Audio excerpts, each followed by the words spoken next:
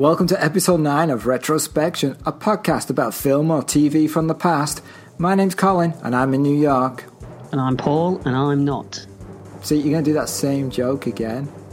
I am, I'm going to keep doing it. Because they were different for a few weeks in a row, and now you're stuck. You can't think of something new. Forget what I paid for. Exactly. You didn't pay for much.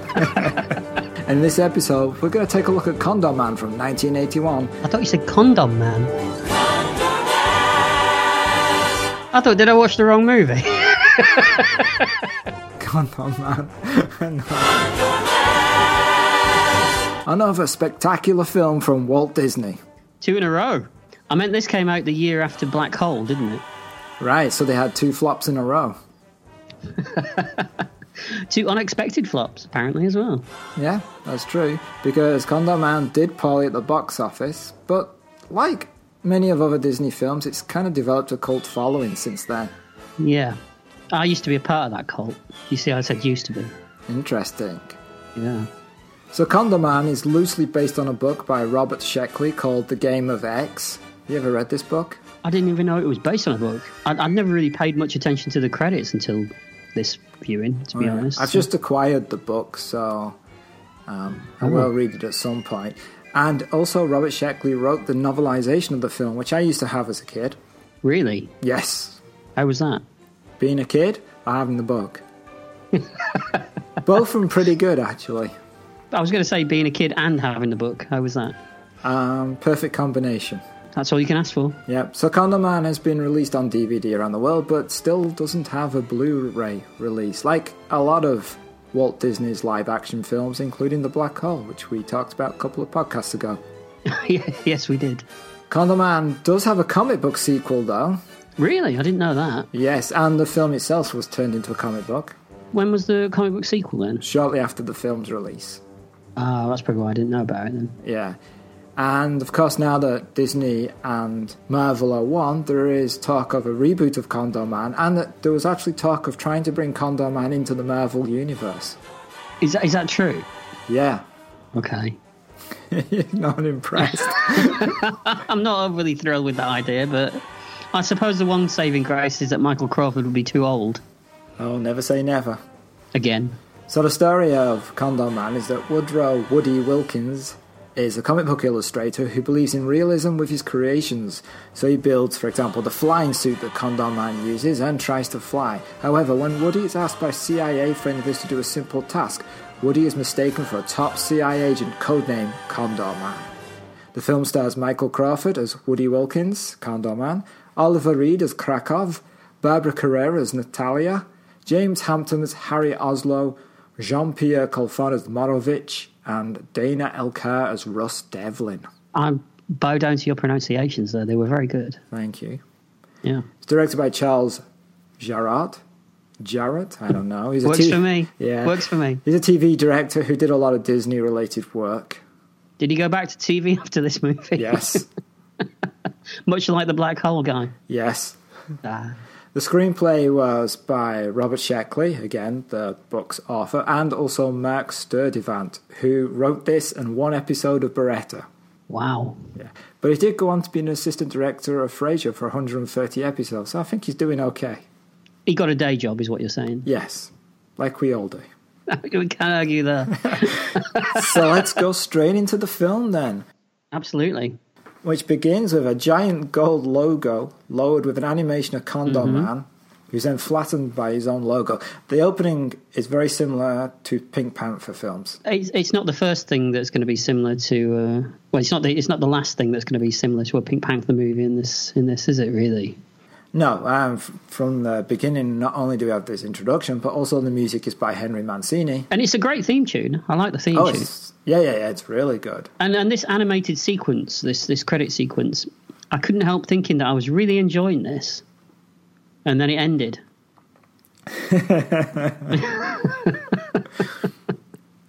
And it ends with Woody halfway up the Eiffel Tower, dressed as his comic book creation, Condom Man. And what do you think of the suit? Would you like me to be honest? No, I want you to lie. This is all about lying. Yeah, you're honest. That's what the point of this is. Okay. I was going to say it looks like something that someone's just cobbled together themselves, but I suppose he has. in a way, the character. Yeah, that's the point. Totally, yes. Explain later when he gets a so-called real one, which also looks like it's been cobbled together by somebody that did it themselves. But Well, he keeps the same design. yeah. They're not going to build him a new one. By that point, the CIA is going to want to save some money. Well, there's a problem with that whole thing about the CIA building all this stuff, but, you know. Well, let's get to that. Yeah. So Woody's halfway up the Eiffel Tower, and Harry, his friend, is down below, and Harry's the one that photographs Woody for his drawings. And Woody starts giving a speech, which is strange because he's halfway up the Eiffel Tower and nobody can hear him. And his accent really threw me as well. I'd forgotten that he did an accent for this movie. Occasionally. Yeah, did you notice that a lot of his, or most of the lines from a lot of the people in this movie are ADR'd? It's all dubbed later. But I did read an American review where they said they didn't know he wasn't American until years later. And I thought, well, that's strange because he sounds like Frank Spencer. He really does. Yeah, he really does. Which only British people are really going to get that. Because I suppose we should explain what Frank Spencer is, really. Yeah, so Michael Crawford was most famous for a comedy series, quite long-running if I remember rightly, called Some Mothers Do Have 'Em, in which he played an inept, I don't know, clumsy... He was an inept dad, wasn't he? Yes, Fine. yes. He was always getting into mischief, and it was famous because Michael Crawford did his own stunts in the series. Mm-hmm. So occasionally his accent disappears and he sounds like the character from that comedy series, which kind of ruins it for me. It takes me out of the film. He even does at times the little sighs that he did as Frank Spencer. Did you notice that? Oh, yeah, yeah. The weird thing was I didn't really think about any of this years ago when I used to watch this movie. Right. I should say that, I mean, I saw this movie as a kid and I really, really enjoyed it and loved it. And I loved this film as a kid. Yeah. I had the book, everything. But the Frank Spencer thing didn't really occur to me as a kid. But, I mean, I was aware that it was the same guy, but it didn't matter to me. Right. Maybe we just went into that show that much. Because I never really watched it. I mean, I don't remember sitting down and watching it. But it was massive. It was all around us, wasn't it, when we were kids? Yes, yeah. So now Woody unfolds his wings and leaps from the Eiffel Tower, and he gracefully flies. I'm not sure of the physics of this. Well, he's hardly flapping his wings, yet staying afloat, but there are large crane wires visible. Really? I didn't see those. You didn't? Look, you're the crane wire detective. Exactly. Apparently. You gave me such a hard time over the wires in the black hole that I thought I'll refuse to see these ones. I don't want to offend you twice, you know. And as he's flying over the Seine, his wing snaps and he crashes down into the river. And he almost drowned apparently doing this, didn't he? He did, yeah. Because again, he does his own stunts. He's nothing if not a trooper. That's right. He's nothing but a trooper. So then we cut to Woody back at his studio, and I should point out that all the transition shots in this film are very comic book. And I like the transitions. Yeah, they're good. Okay, so you like the spirals and the stars and however they do it. It reminded me a little bit of 60s Batman. Yeah, it is like that, yeah. Yeah. Back at his studio, Woody is bemoaning the fact that his wings didn't work because they should have done. And I made a note here that Crawford's American accent floats in and out better than Condor Man's flying skills. It's very true. Yeah. It wasn't the fact that his accent kept floating in and out that bothered me. It was just the fact that he was doing one. It just felt wrong. There's no real reason for it. Why couldn't he be English? I mean, there is that line, isn't he, where something about being an American is fantastic or something or other. I don't know. Maybe it's because it was the only way they thought he could be working for the CIA, is that if he's an American. Yeah, exactly. Why would he be British and working for the CIA? Mm-hmm. So when he talks about why he builds the equipment and does these stunts, he says because the children reading his comics would know if he faked it, which is ironic from a man with a fake American accent. I'm not sure as to why he has to prove that it all works to himself. But you know this storyline's in another film? Go on. How to Murder Your Wife. Oh, right. I've never seen that. It's Jack Lemmon and Terry Thomas. Oh, yes, I have seen that, yes. And he's a comic book writer who's sick of writing the character, so he murders his wife in the comic book and then his real wife disappears. Oh, right, yeah. And he always acts out and gets people to pose so that he can draw them for the comic book because everything's supposed to be realistic. It's a similar setup. So are you saying that maybe they appropriated that plot? Is that what you're saying? No, I'm just drawing connections, threads of the cinematic universe unraveling before your very eye. Wow. Wait till we get to the Knight Rider connection. Oh, no. I haven't got one. I'm just... Oh, thank goodness for that. Hear that sigh of relief from everybody? From everybody, yeah. So at this point it's revealed that Harry, Woody's friend, works for the CIA, but really Harry is just a file clerk. But Woody romanticizes that Harry is a secret agent doing all these daring do's and out there solving crimes. Harry heads to the American Embassy in Paris, and he's told that there's an unimportant exchange taking place with Russians, but it has to be a civilian. And Harry's told he has to find the person. And he's told this by his boss. Boss. He's boss. Number 27. Harry's told this by his boss, Russ. And Harry panics and decides to call Woody and ask him to do it. As you would. Yeah, but, he's his only friend. He doesn't know anybody else in Paris. But they let him do it. Yeah, because it's just a simple, paper exchange. Is that what they do then? Yeah. Secret Service organisations, they just let some random comic book writer. Yeah. Oh, you do it if you want. It's not random, it's specific. Oh, all right. Because he's Harry's friend. It's not like Harry went out and just grabbed the nearest comic book writer. Well, yeah, he did. I mean... Well, it was the only one there. Right, but do you not think, though, this is 10 minutes for the film? It squeezes a hell of a lot in 10 minutes. Well, I suppose it'll have to, really, wouldn't it? Why? Because it's only an hour and 20 minutes long? Yeah, so, I mean, they've got to get all the plot out of the way first. Yeah, and they really do a good job. They really They get all the plot out of the way in the first... Yeah, it's pretty good. It's efficient. So Harry meets Woody at a train station, and Woody is wearing sunglasses, a hat, and a trench coat. He's really playing the spy part, overdoing it completely. Yeah, he's even doing a Bogart impersonation, isn't he? That's right, and Harry wants him to ditch the stuff and takes his hat and just say, hey, blend in with people. And then he handcuffs Woody to the briefcase that contained the documents. Woody secretly steals his hat back. Oh, yes, he does, yes. Yeah, he sneaks it from behind him. And they're off to Istanbul. Now, the one thing you have to say about this film, it doesn't cheap out when it comes to locations, because it pretty much goes around the world. I mean, it looks like a Bond movie. Yeah. The way it's shot. Yeah, looks like a Bond movie. The location stuff appears to be in the countries that it's supposed to be setting. Mm-hmm. Seems to be. We don't know for sure. We have no proof for this. But it looks lush, doesn't it? It looks very nice. Yeah. So in Istanbul, Woody enters a hookah bar. Oh, what? Hookah bar. It's a Turkish bar, with the hookah, the smoke that they... Yeah. So he's smoking, looking cool, flips a cigarette into some food, and then stumbles down some stairs, knocking away to carrying flaming kebabs into some people. We learn that Woody is really clumsy. Again, very Pink Panther-ish. And with the raincoat that he's wearing, it's very Frank Spencer. Yeah, I guess it is. And it's very much like Clouseau, right? It is. But I was just wondering how much the filmmakers were aware of the Frank Spencer comparison with the raincoat. Do you think that was intentional? I don't know. I wonder if the Pink Panther connection was more upper first in the mind, especially with Mancini doing the music. True.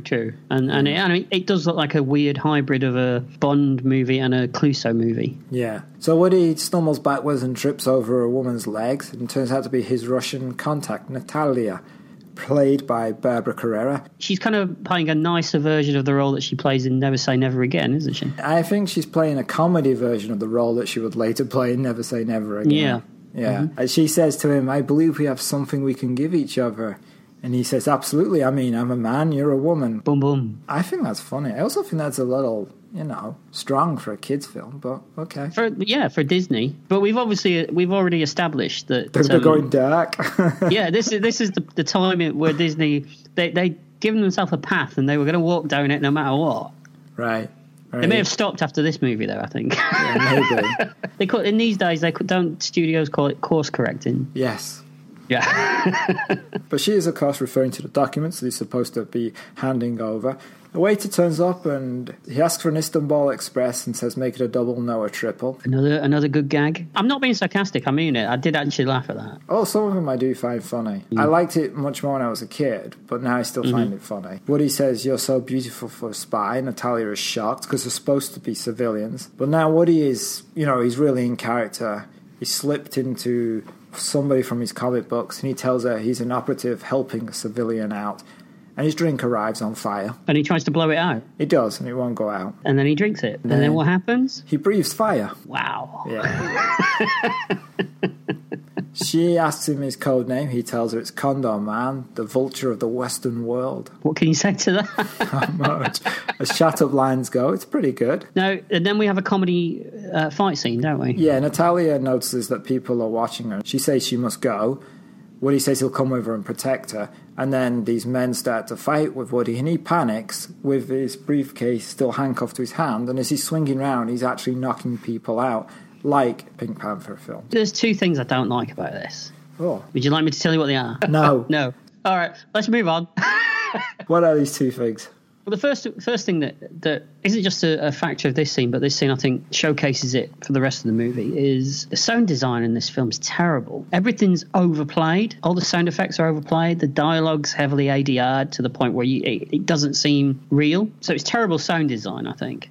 But this whole idea of someone having a comedy fight scene and everyone thinking that he's actually really, really good at what he's doing, but it's all just luck, goes all the way back to Bob Hope in things like The Paleface, and it's, I think at that point it's a trope, isn't it? And it's a bit tired.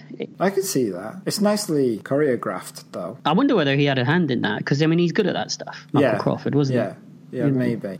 So, as you said, he knocks them all out. Natalia thinks he did it on purpose and that he's really good at what he does. And she kisses him, which blows Woody's mind. Yeah. And we go to Moscow. Natalia arrives home. And we meet Oliver Reed. Now, apparently it was a troubled shoot with Oliver Reed, wasn't it? Wasn't every shoot in the late 70s, 80s a trouble shoot with Oliver Reed? He stayed in character for a lot of it, apparently. There's a surprise. He's probably too drunk to leap out of character. Apparently at one point he threw his white tuxedo out of the hotel room and it landed in the river. And because the budget was so tight, one of the associate producers had to dive into the river to drag it out and have it dry cleaned. We can only be thankful that nobody was wearing it at the time. I'm sure the people weren't thankful that he wasn't wearing it at the time. He used to do that a lot as well, walk around. Yes, he did. So, of course, as we said, we meet Sergei Krakow, Oliver Reed. It's a great name. Yeah, it is. And Natalia is clearly scared of him. She says they can't trust the Americans. They ended up sending a spy, not a civilian. Somebody who's perhaps as good as Sergei. Because he clearly is. Yeah, Oliver Reed is actually really good in this film, I think. You'd never know that he was blind, shitless drunk, would you?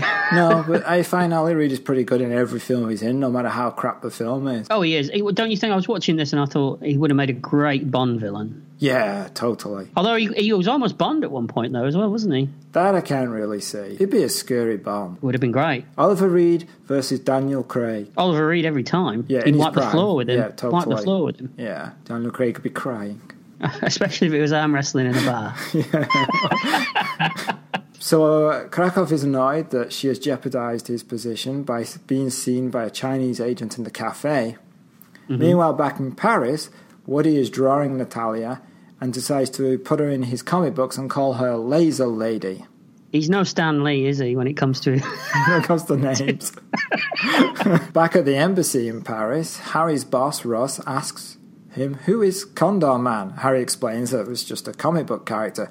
Now Ross is confused because they have a Russian agent who wants to defect and will only defect to somebody called Condor Man. He says to Harry, find out who's been using the codename Condor Man, and Harry realises what's happened. This was the scene where all this was going on in his studio. This was one of the scenes where the whole Frank Spencer comparison seemed really on the nose.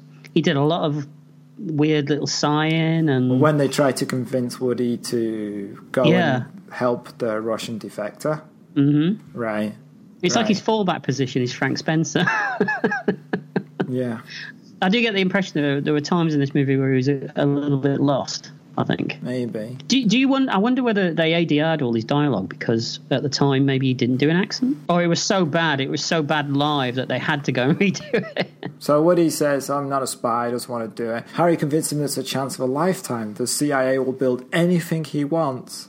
This is ridiculous. Yeah, more ridiculous than a man called Condom Man flying off the Eiffel Tower.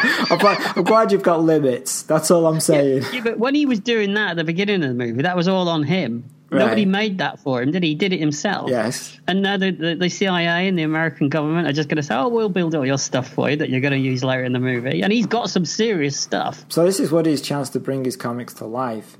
Now, of course, when Woody realizes that the Russian defector, codenamed the Bear, is actually Natalia, he's going to do it. He's going to do what? Do it. Oh, do it. Right. Yeah. You're going to do that every time? Yes, I am. Every time. Yeah.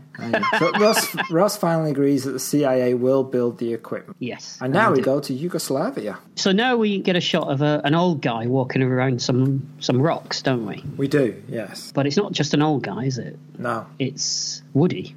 Yes, disguised as a shepherd. In his first of many Clouseau-like disguises that we get in this movie. Yes, that is true. But don't you think this bit goes on a little bit too long? What are they trying to do? I think that looking for Natalia goes on too long. He could have just found her at the beginning. But this whole shot of him bumbling around the rocks just seems to go on. I assume it's like the audience is supposed to go, oh, who's this old guy? And then you're supposed to go, oh, it's Woody. Because the disguise is so great. Yeah.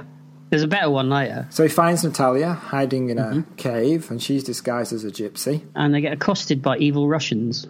Gunmen. Yes. And we think, uh-oh, they've got the drop on Woody. He's not going to get out of this. But luckily, his cane turns out to be a machine gun, an uncontrollable machine gun. I did roll my eyes a little bit at this. You didn't enjoy because the machine gun? No, it was funny. It was funny. Right. But then, like a lot of what happens in this movie, it went on for too long. But you know, if the film was made now, that machine gun sequence would have been even longer. Oh, absolutely. And they'd be shooting them, and you'd see shots of them getting shot up the arse. Because now they not only do they go too long, they think, well, the longer we go, it gets funny again. Yeah. So it would you'd be the film would be 2 hours long, and an hour and a half it would be that gun scene. Yeah, that's true. I completely agree with that. But it's still too long. All right. So my next note says he beats the gunman off, but I'm not going to do that one. Are you sure you weren't watching Condom Man again? I guess he gets the drop on the gunman. Does he actually shoot? He shoots one, and then he hits the other one over the head. Yeah, he doesn't actually kill them, does he? He doesn't really kill anybody in this film, right? Although... Well, no, he does later. Yeah, I guess he does. He kills quite a few people later. But do we see them die? Well, they explode in balls of flame, so I would imagine that they're not well. Toasty, that's all. Little toasty. Sunscreen will get that off. a bit of sunscreen and walk it off. Yes, is that what you're saying? After defeating the Russian gunmen, they make their escape in an old gypsy truck. And this is some fantastic blue screen work. But it's one of those, while they're driving, they're not even looking where they're going. Look very TV-ish. 1970s TV-ish, it looked to me. Yeah. You know, you look at Doctor Who from the 70s and that terrible chroma key blue screen that they used to use. It looked a bit like that. Meanwhile, while they're driving, Natalia explains why she wants to defect and tells Woody who Krakow is. Woody starts talking about America and how Natalia will love it when she moves there. Obviously, this is pre-Trump. Which, should we say that we're recording this on the day that the world has changed? I'll just begin the episode with the sound of a flushing toilet. You said that, I didn't. If the secret police come knocking on your door, it's nothing to do with me, all right? I want to know who they are, though, because they'll be secret. Boom, boom. I'll be like, who are you? Here all week. They would be, because they wouldn't tell me who they are.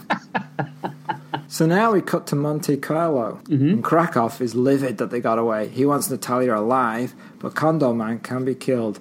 And he orders for the Broknoviach. The what? The Broknoviach? Is that what they were called? I couldn't make it out every time they said it. Evil silver-eyed guy. No, that's the Broknoviach is the unit that he controls.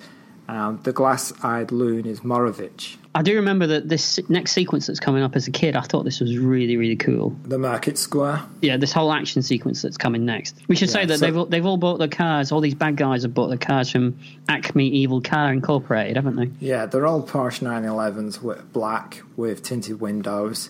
And we actually cut to a happy Market Square. There are people shopping, working, and then they start to hear a rumble in the distance. The sound of engines. They stop. There's silence. A baby cries. And then someone yells out, Broknoviach! And then church bells sound and the people panic and run indoors and close their shutters. And then the Broknoviach drive into the square. What do these people do when they're not doing this? Well, the bad guys. Like, clearly this is something, they obviously must drive into this town a lot because the people know who they are and the people are scared of them. They just drive in, park up, hang around for a bit, talk, and then What's leave. it like? It must be difficult if they just want to do a bit of shopping. Yeah, maybe they have to take a different car. Possibly. Don't take the evil car. Take the ladder. Yeah, take the ladder, take the escort, take the Just go. take Be the saxo. Are you one of the Broknovich? No, niet. No Broknovich. Why are you wearing a black suit and a helmet? I don't know. It's just my style. 2 eggs, please. No, whoa, hold on a minute. Wow. Hold on a minute. You were giving me shit for accents a couple of episodes ago. What was that? That was just me. What was that? Was that? That was one of the Broknovich. He's not Russian. He's travelled. He's definitely not Russian. No, he's travelled around. There's nothing in the film that says they're all Russian. They could be from anywhere. If it makes you feel better, all right. In my notes, I wrote, "This town is shit scared." Oh, they are. Yeah. So they all hide in the houses, and the Broknovich pack in different places. And Woody and Natalia start to drive into the town, and Woody's like, "Oh, it's like a storybook town. It's quiet," and she's like, "Too quiet." Yeah, because they get ambushed. They do, and as Woody's driving, we see them in the wing mirrors. And at this point, Mancini's going hell to leather with the trumpets. Mm-hmm. Oh, the music's great. Yeah. Woody realises there's no way they can outrun these sports cars in his old gypsy truck, so he presses a button and they slide down. And from underneath the gypsy truck, a super futuristic yellow vehicle that sounds like a jet engine with a huge condor painted across the bonnet shoots out from underneath. No, I couldn't decide whether this was James Bond or Cannonball Run. Go for both. It felt like James Bond, but it looked like Cannonball Run. That's a good combination. It is, yeah. I mean, they did it themselves in the Cannonball Run movies, didn't they? They got not Sean Connery. Roger Moore. Roger Moore. They got Roger Moore, didn't they? Yeah. Oh, it's probably not hard, though, is it? Get Roger Moore. As much as I love the guy, he's probably going to do it for whatever. He's like, cheese? Oh, I chose cheese as his payment of choice. He looks like a cheese guy. Does. Is that what you're saying? Yeah. Okay. Yeah. What kind of cheese? Just curious to know, really. Whoa. Brie? No, a bit of blue. A bit of blue. Yeah, a bit of blue. Americans listening to this are going to be so clueless. They know James Bond. They know Roger Moore. Bit of blue. So now we get a lot of blue screen work. Oh, yes, there is. There's a lot of blue screen. Yeah. And the sports car, Woody's, I don't know what you want to call it, the Condor car, I guess. I thought, I wrote down Condormobile. Condormobile, much better. We'll go with that. So the Condormobile fire. Do you want to describe it? Well, I kind of did it. It's bright yellow. It's shaped. It's got a huge fin at the back, like an airplane, and it has a giant condor painted on the bonnet. That's pretty much it. Yeah, that's it. So it fires a mixture of machine guns and lasers out the back of it. But only in a straight line. They didn't think it through when they put this together, did they? They put the lasers right in the middle of the car. Right. So they shoot out. Right. So all the other vehicles, all they have to do is move to the side of the road. Well, I think they're relying on the speed of the bullets and that the reactions of the drivers, in this case, are exceptional. They didn't think they would be. Until he uses the flamethrower. Yeah, and sets alight some of the cars. And meanwhile, we're careering around those narrow Monte Carlo streets in the hills that we've seen in other films of this nature, beginning of the Time Job, for example.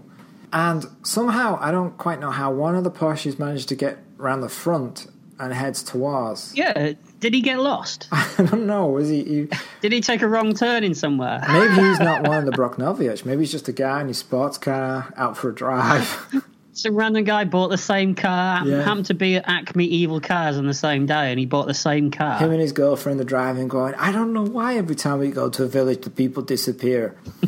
So he charges him, doesn't he? But then Woody presses a button and a ramp forms on the front of the car, and the Porsche flies up the ramp and crashes into the others. Why would you build that? We're going to install this thing on your car, right? Okay.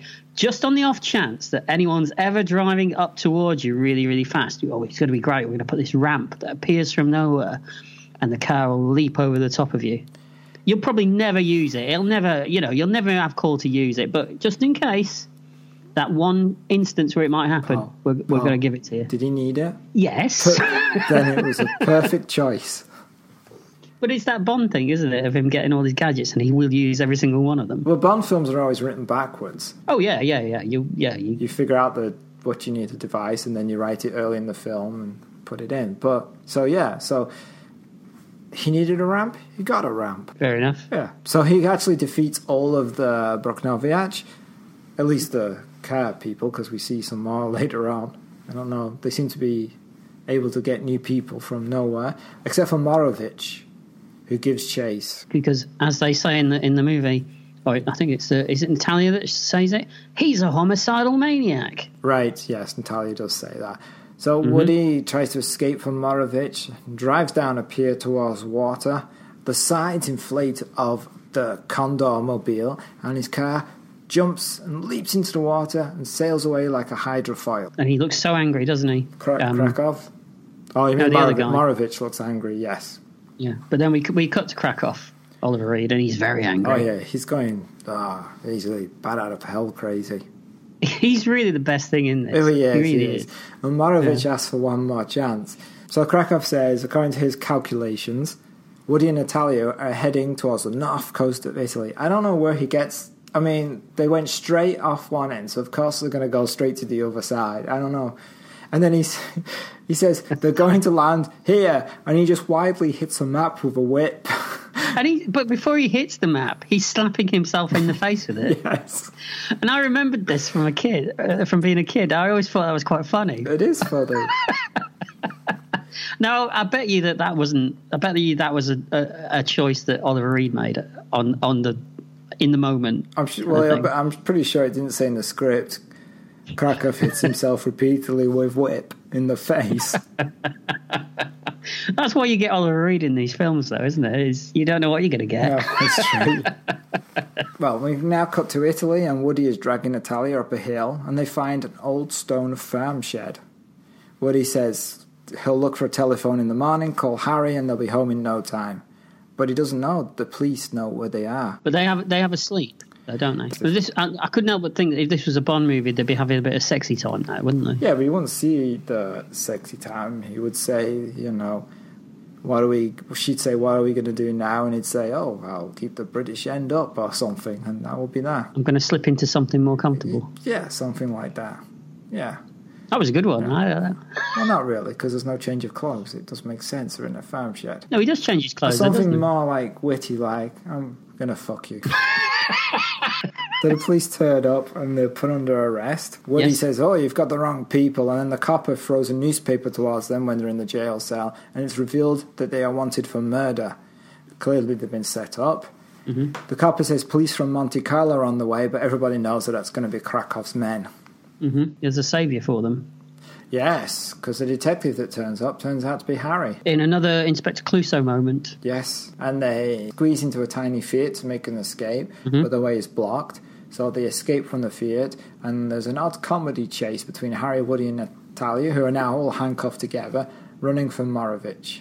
At one point, they turn to run down an alleyway, and there's a bloke walking up the other way with a ladder, and they stop and run back the other way. Are they scared of the ladder? Can they just walk around him? Yeah, because you can't run under a ladder. Is that what it is? Bad luck? It is. Yeah. Right, okay. I mean, things were going so well.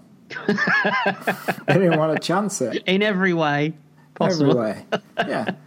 So they come across a church group and they mingle with the church group and then go into the church. They hide with the congregation. An evil silver-eyed guy comes in and they start a fight, don't they, to get away. One of the things is Barbara Carrera is actually pretty good with the comedy timing in this film. Do you know what? It's funny because she's really good in this film, which is surprising because she's not much good in anything else. What else have you seen her in? I've seen her. She was in Never Say Never Again. She's not great in that. Nobody's good in that. She was in a lot of Dallas. Oh, okay. She's terrible in that, and that's about it, I think. I think she could have done more comedy. Well, maybe this was a hit. Yeah, maybe.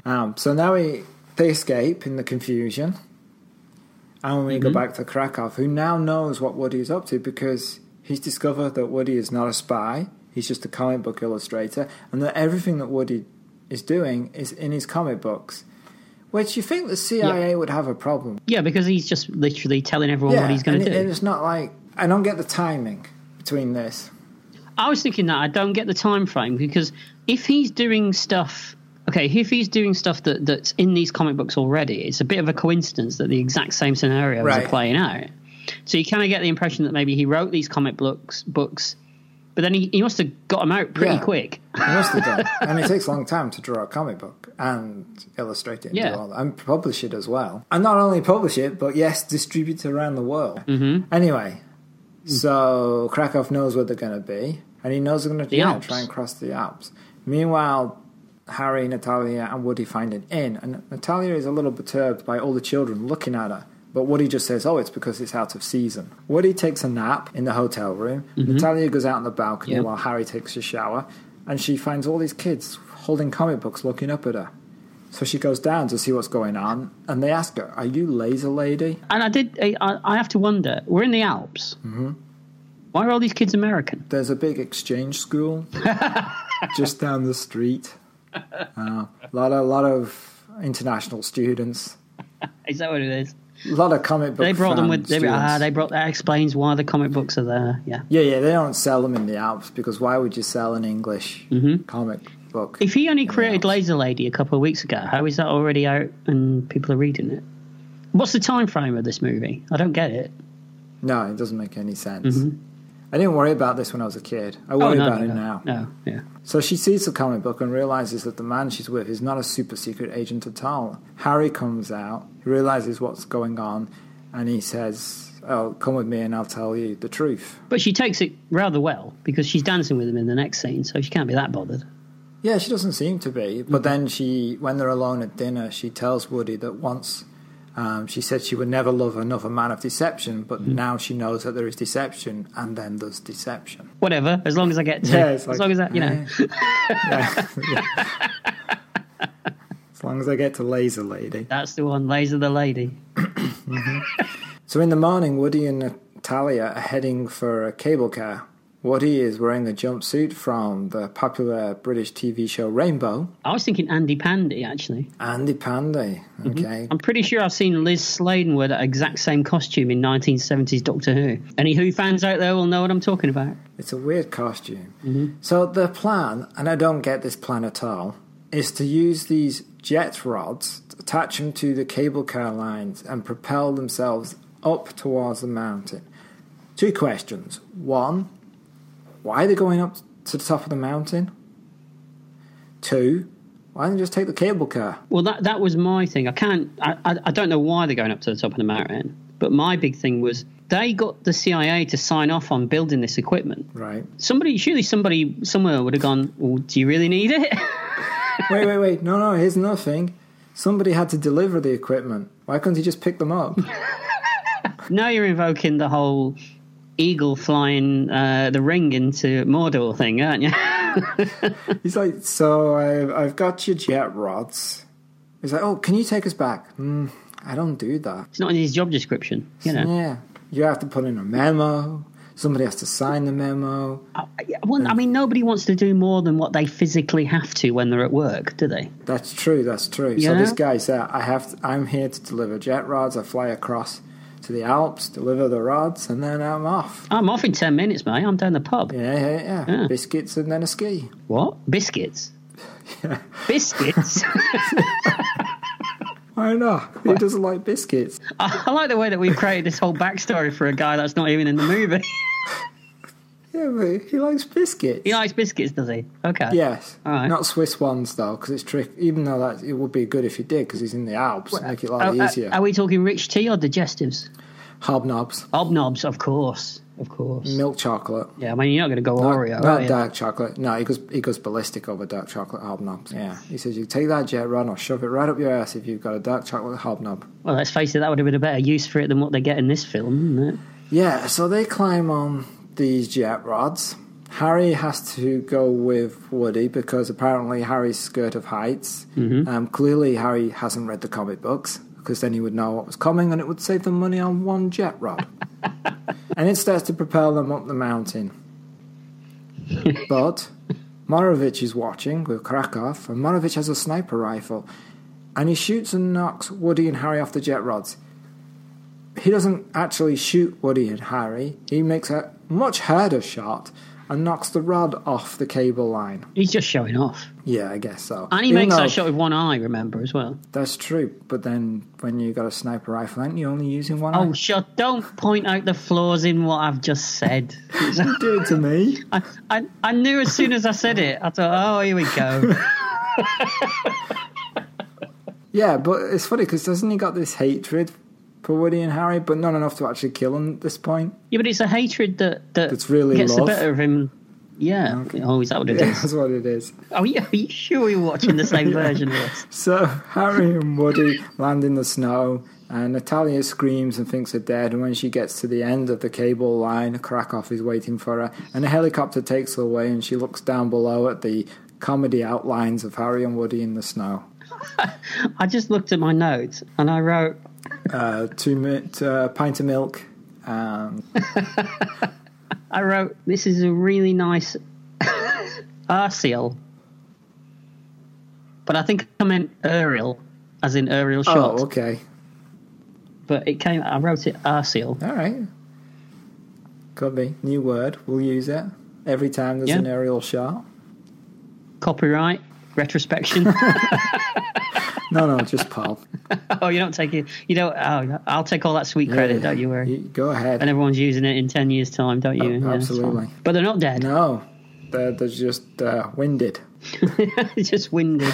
I don't get what this bit is as well. Woody lifts his head up in the snow and says, "Oh, I think they've gone." Right.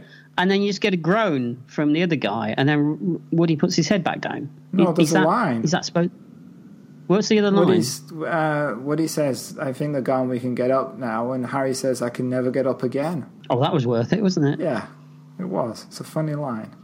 And then he groans. Or he groans first, I can't remember which way it happened. Back with Krakow and Natalia, Krakow tells her that he won't kill her, he'll just tell people that a defection was staged, but Morovich will have to be killed so the truth can't escape. Because he needs some meeting with some oil people or something, Yeah, there he? are some important oil sheikhs visiting his impregnable fortress. Oil shakes? Yeah. Are they doing those at McDonald's now, are they? Strawberry, banana, oil. Delicious. I bet they're crude. How long have you been working on that? About 2 seconds. Really? Are you sure? Is there not a note? Well, you never know. There not a notebook somewhere with just the scribbling versions of it? I don't give away my secrets. All right. So Krakow holds an impregnable fortress. That's what he describes it as. But it's just a house. It is just a house, yes. Yeah. So Ross informs Harry and Woody when Natalia is and tells them the mission is off. But Woody's in love and he won't return to Paris without Natalia. He pleads with Harry to give him 2 days. Harry agrees. And we're back in Monte Carlo. Now, again, I don't get this. Because for what he's got planned and what happens in the final third of this movie, he'd need resources, wouldn't he? Yes. Now, if he's been ordered back, right, and Harry's giving him 2 more days off the books, right, how is he getting all this stuff? Well, here we go. Remember our delivery guy who supplied the jet rods? Our delivery guy. Already been paid to deliver the other equipment. He's done it. So he's already been paid. Fuck it, I'm going to deliver it. Oh, anyway. no, he doesn't get the message not to do it because he when he left with the jet rods and delivered those and had his biscuits and his little bit of skiing, he finished his rest of his deliveries, which was the equipment that Woody needs. He gets a message later saying the mission's off, but he's like, well, I've already delivered it, so, you know. Too much hassle. Yeah, he's like, what's he going to do? Go back and repackage it and take them back? By that point, he's on his 3rd pint of real ale, so, I mean, he's not... And his 2nd packet of biscuits. And his 2nd packet? Oh, yeah. Boy, this guy's let himself go. Yeah. You know? I mean, what did we say? Hobnobs, did you say? Yes. I mean, they're very Moorish, aren't they? They are indeed, yes. But you can't blame him. Oh, so tempted to do a joke about Moorish and architecture, but I can't figure out how to get it in. That was why I talked over you, because I thought... It's his brain working overtime, furiously trying to come up with a joke that involves Moorish architecture and hobnobs. I thought as fast as you were trying to dig yourself that hole, I was trying to pull you out of it. So... Comedy Arabs. Now Well, now we've discussed how and why the equipment is there, Yeah. and we've solved that problem. Oh. That plot hole has been filled completely. I can't believe I didn't think of it at the time. So now we go back to Monte Carlo, and so an Arab enters the party, because after all, it's all about oil and the Middle East. And it turns out it's actually Woody disguised as a sheikh. Do you think this is tad racist? No, why? He's a comedy Arab, isn't he? Why is he a comedy Arab? He doesn't do anything that's funny. Well, I'm not going to do what he does, so you're not going to catch me out that way. I'm not going to. I genuinely don't remember what he does. What does he do? Well, he's been a comedy Arab, he's wearing a big. He's wearing the Bedouin clothing. That's the one. Yes, thank you. Yes. And he's speaking in a funny accent, isn't he? An Arabian accent. And he's a bit tanned. Because it's sunny in Saudi Arabia. If you think it's fine, then I'll go with you. As long as you think it's fine. As long as we're saying that you think it's fine, then that's okay. I'm not saying it's fine or not fine. I'm just wondering what your problem is with it. Well, he just seems a bit off. Okay. Anyway. A bit 1980s. Oh, for a film made in 1981. Exactly. That's what I'm getting at, I think. So it's perfectly fitting for the time. That doesn't mean it make it right, but... No, that's true. That's true. Mm-hmm. So they're disguised as sheikhs. I mean, if they were infiltrating a German fortress in a World War II film and disguised themselves as Nazis, would that be wrong? No, but then it would depend on how they portrayed those Nazis, wouldn't it? I mean, if one of them comes in with a wooden arm and a limp... That'd be a hell of a disguise. Talking about, having ways to make you talk. Wait, it sounds like hello. No, there was no. Was that an actual accent as well you did? Well, it started off as one, and then I kind of gave up halfway through and thought the better of it. All right, so where were we? Are we still disguised as sheikhs, and we still just entered the party? Yeah, we're still shaking. Okay. Woody tells Harry to give him 5 minutes, then let it go. We don't know what go actually is. And there's a nice drink gag. What was that one? Harry looks at his watch and spills his drink on the floor. Oh, yeah. Okay. Woody finds Natalia alone in the garden, and he reveals himself. No, you worked on that one, didn't you? Yeah. Yeah, I did. And I sometimes I have to, drop the bait in. Just to see if you get a bite. Oh, you know what's going to happen. So the sheikh reveals himself as Woody and tells Natalia to come with him. And Natalia says she cannot go with him. She's changed her mind. And she says they know he's a foolish comic book writer and he's not worth a bullet. And Krakow arrives and takes her away. But she uses a phrase which we didn't mention earlier, is one that was used near the beginning of the film, which is, if you bring the dip, I'll bring the Dostoevsky. That's right. So she says that, and it's a clue. Yeah, and he realizes that she doesn't mean what she's just said to him, that she wants to be saved. Yeah, and at that point an explosion goes off. Because Harry does it. Woody grabs Natalia. Harry steals a Rolls Royce, and Woody and Natalia run up the stairs to the roof of the building. That was very loaded. Woody and Natalia escape to the roof, but they're trapped. There's no way off. What are they going to do? Woody removes his robes to reveal his Condor Man flying suit. Mark II. We hope so. Natalia grabs hold, and he jumps off the roof. But yes, this time the suit works. He flies over the bay in a beautiful use of cranes and blue screen. I like the fact that when you see him from a long shot, when he's on the crane, he's just gliding. And then we cut to the blue screen, and he's flapping like crazy. Didn't they tell him when he was doing the blue screen stuff? No, they probably filmed it. Well, it's different units filmed it, and probably filmed at different times. It might have even been filmed at the same time, so they didn't even know what they were doing. Oh, they probably couldn't figure a way of making them flap while they were attached to the crane. Yeah, probably. Oh, not attached. I don't know. Whatever it is, it doesn't match. I think we're attached to a crane. Yeah. Harry races to where they're going to land. He gets to the pier and leaves the brake off the car and it goes into the water. Don't really know what the point of that bit is. Yeah, I was just thinking that. What was the point of that? Is it meant to be funny? Yeah, unless it's because it cuts off any other escape method. Possibly. But then they've got one planned anyway, so... Yeah, so they run onto a big boat, get changed, but next to this boat is a smaller yellow Condor speedboat. It's the Condor boat. Yeah, not as catchy as your Condomobile, but okay. I was going somewhere with it, and then I just couldn't find my way. So they speed off. The boat is high-powered, sounds like a jet engine, and the Broknovich now have black missile-laden speedboats, and they give chase. They've been to Acme Speedboat. Speedboat? Oh. It's like every new podcast now has got a new accent that you're doing. It's crazy. You started a couple episodes ago, and now you're just doing them all the time. Well, what would you rather I do? Comedy accents or try and tie everything to Knight Rider? So, onto the comedy accents. So we're in the evil black speedboats. Yeah, they give chase. Right? And we find out that the Condor submersible has a laser cannon. Submersible? It's not a submersible, is it? It floats on top of the water. I was looking at my notes. I'm thinking, I don't remember this going underwater.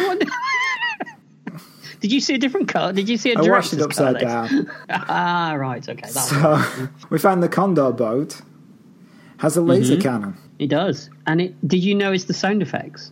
Not only, well, I noticed the sound effects, but there is something really cool that I noticed that I don't understand why they did it, because they failed to pay any of this kind of attention to any other effect. Go on. They actually drew in the reflections of the lasers in the water. I didn't see that. How can you not see it? It's brilliant. It's the best thing in the film. But that's the kind of detail that you're not expecting at this point. Right, because it makes like, why couldn't you remove the wires if you're going to spend so much time doing that? Yeah. The only thing I can think of is that to do that is cheaper than removing the wires. Yeah, maybe. But anyway, they do it. And also some of the lasers bounce off water, apparently. Well, that's what lasers do, isn't it? We've already established in Battlestar Galactica that lasers go on forever. They don't go on forever. They explode at any point. But this chase sequence is pretty good. There's lots of really good explosions, and it's very kinetic. It's James Bond again, isn't it? And it's well edited. So it's quite exciting. As a kid, I loved this scene. Yeah, so did I. When the boat comes out of that tent and the music plays, it's like, wow. It's Bond, isn't it? It's a kid's version of Bond. It is. You didn't reply to my question about the did you notice the sound effects for the lasers, what they were? They just sounded like lasers. Are they from something else? They're the exact same sound effect that they use in the Black Hole. Ah, so it's from the Disney Sound CD. Yep. Or record player as it was back then. Cassette tape. 8-track. 8-track, yeah. That'll be what it is. Guy in the corner going, wah! There's pterodactyl in the film. What was that? I mean, the laser noises are more like short and fast, aren't they? Well, yeah, it was an approximation. Like approximation that Glasgow is to London. Exactly. So there's a big chase. Most of the Broknovich are destroyed, leaving Morovich and Krakow, who give chase. Why is Krakow on this boat now? Because he wants Natalia. Yeah, all right. It's just he's never shown up before. Yes, he has. He's at the mountain. He's at the Alps when Morovich shoots him. He's there and he picks up Natalia. Okay. Yeah, but if I was Krakow, I'd be on land. I wouldn't have gone on the boat with Morovich. I think that's what I was thinking. I mean, he's the guy pulling the strings. Why would you get your hands dirty? I would have paid extra for a big, powerful binoculars and watched. Yes, I agree. And he's nearer the bar that way. Which is always a good thing. For him. For Ollie. So the Condor boat heads towards a hovering helicopter, which is their escape plan. The helicopter's going to hook on them and take them up into the air. Morovich is dead set on getting them. Krakow is now having second thoughts and says, let's, stop, let's return. But he won't. So Krakow jumps off the boat. Morovich keeps going. And as the Condor boat is lifted up by the helicopter, rocks are revealed and Morovich crashes into him in a big explosion. What's his game plan? Natalia thinks that he's going to ram them, right? But why? He doesn't want to be beaten. He's never been beaten before. He's a top KGB agent. He's the best. He's a deadly killer. And so now he's like obsessed by this idiot, this comic book writer who's defeated him at every single turn. He's filled with rage. He didn't think it through, did he? Well, he didn't know the rocks were there.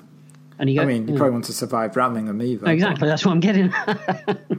He goes boom. He does. And it's interesting. It's interesting that they didn't kill Oliver Reed's character. Almost like they were expecting to use him again. Well, we see that later because after this is finished, Woody and Natalia are at a baseball game. Harry turns up and is talking to them. And meanwhile, the CIA want Condor Man for another assignment. Unfortunately, Disney didn't. Not at all. But apparently No. Disney was so convinced that this was going to be a hit that they'd already gone into pre-production for the sequel, which stopped rather swiftly. Yes, because this did not make any money. Not at all. I think it probably made about £6 or £7 at the time, because I think both of us went to see it. I saw it at the probably double cinema. that, because I mean I went with my dad. I don't know who you went with. So I presume you went with another person. Yes. So No, I went on my own when I was 6. wow. No, I went with someone. Look at you else. forging your own path. So they made about £25 at the time, I would have thought, Yeah. So I wonder if it did better in the UK than it did in the US. I would because have of maybe, Crawford's yeah, I draw. would have thought so.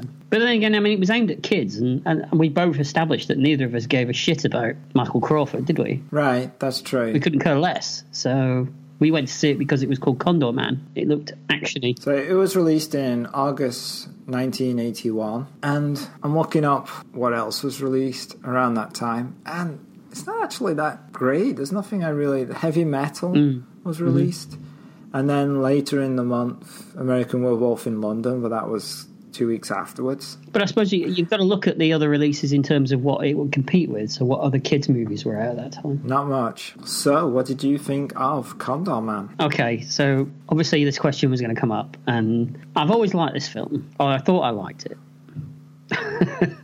I loved it as a kid, and the last time I watched it was probably about 2 years ago, and I don't remember having a problem with it. And whether it's because I sat and watched it with a more critical eye this time for the podcast, on this viewing, it seemed really slapdash. Everything seemed to be off the cuff. Everything seemed to be kind of amateurish at times, which it managed to offset by the fact that it was shot quite well. But it's terribly written. The terrible ADR really annoyed me. The sound design annoyed me. It didn't make any sense at all. Okay, it's got a couple of good sequences. The car chase is good, and the boat chase is good. The jokes are not funny. They're really not. Not anymore. And I was I actually sat and watched this with my wife and my son, my 6-year-old boy, and it was kind of embarrassing. Do you remember as a kid when you would watch something and you'd find it embarrassing? Yeah. Because it wasn't very good. Yeah. I got that feeling from it, and it was a weird feeling because I didn't expect to get that, because I fully expected to sit down and watch it again and I would really, really like it. Right. And while there are parts of it that I really enjoyed, on the whole, I just thought it's not very good. So my answer would be, this time I would say no. Oh, interesting. I still enjoy it. I can see your point, and it's not a terrific film in the sense that the script is cliched in places, but there's so much enthusiasm for it, especially from the performances, that... Do you really think that? Yeah. Aside from Oliver Reed, who's given it everything. Which he always does.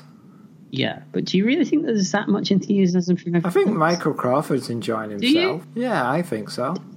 I felt, watching it this time, I felt he seemed really uncomfortable, like he didn't really know what he was doing. But then, in a way, that's his character. Is that his character, though? He's a comic book writer, plunged into a world of spies. He's not really supposed to know what he's doing. He's supposed to think that he knows what he's doing. I think as an actor, he looked like he was floundering, and he was relying on what he knew to get him through it, with all the years' experience of doing Frank Spencer. Right. So it was kind of like, I don't really know what to do in this scene, so I'm going to do a little bit of Frank Spencer here and there. I don't know. I think you're reading too much into it. You reckon? I mean, I can't imagine that Disney would tell him to do that, because they're not thinking of Frank Spencer when they hire him, are they? No. But I don't know. I know. I can see why you'd like it, and maybe if I watched it again, where I wasn't being critical for the podcast, I'd probably enjoy it more. Right. But I have had times when I've watched it and not enjoyed it as much. My previous time I watched it a couple of years ago, I didn't really get enough from it, and I thought it was a lot weaker than I remembered as a kid. But then this time I enjoyed it more again. So maybe it depends on your mood and how you're feeling about it at the time, rather than the film itself. Do you think that's what it was before then? Yeah, maybe. I think some of the gags are funny, but I think some of them are very stale. Do you think that Michael Crawford was slightly miscast? Do you think it would have been interesting to see somebody else do it? Yeah, I can't think of who, though, from 1980s. Do you have anybody? No, but he just seems like an odd choice. An odd choice for Disney, I think. I think for Disney, he's a good choice because he's a Disney actor. And at that point, he reminds me of the guy they usually use from The Love Bug. Oh, yeah. I can't remember his name. I know who you mean. They would use him. I can imagine him playing that role. And I think at that point, this guy was probably too old, wasn't he? Yeah. Mm-hmm. So he's got that safe, quirky, childlike attitude to things that Disney kind of likes for their films at that time, anyway. Well, all I can say is that for me, this time it didn't work. Maybe it would again if I watched it again, but for the purpose of the podcast, it didn't work for me this time, and I wouldn't put it on the list. But I can fully understand why you would put it on the list. Oh, well, there you go. So Condom Man is both a hit and a miss, depending on your point of view. Split decision. So it helps nobody. Make your own mind up. Don't listen to us. We don't know what we're talking about. Well, even though we just spoiled it for everybody. So before we go, we should take a look at one email we received, or rather a Facebook comment, from somebody called Rachel. She sounds dodgy to me. And she suggested that we watch either Heathers or Mannequin. So it's Mannequin. But what are we doing next time? We're going to venture into the world of Jean-Claude Van Damme, the man you get when you can't afford Sylvester Stallone or Arnold Schwarzenegger. And we're going to take a look at Bloodsport, suggested by one of our listeners. I think it was Dave in Aldershot, wasn't it? I think so, yes. So thank you, Dave. And, well, I say thank you now. I may change my opinion. Is this? Have you never seen Bloodsport? I probably have, but I don't remember it. I mean, I've seen most of those films, but Jean-Claude Van Damme is not my favourite actor. Well, I use actor in the loose sense of the term. I was just about to say that, yes. But if you'd like to suggest a film or TV show, then you can reach us at retrospection@email.com, or you can find us on Twitter at retrospecky and also on Facebook. Thank you for listening. Goodbye. Bye.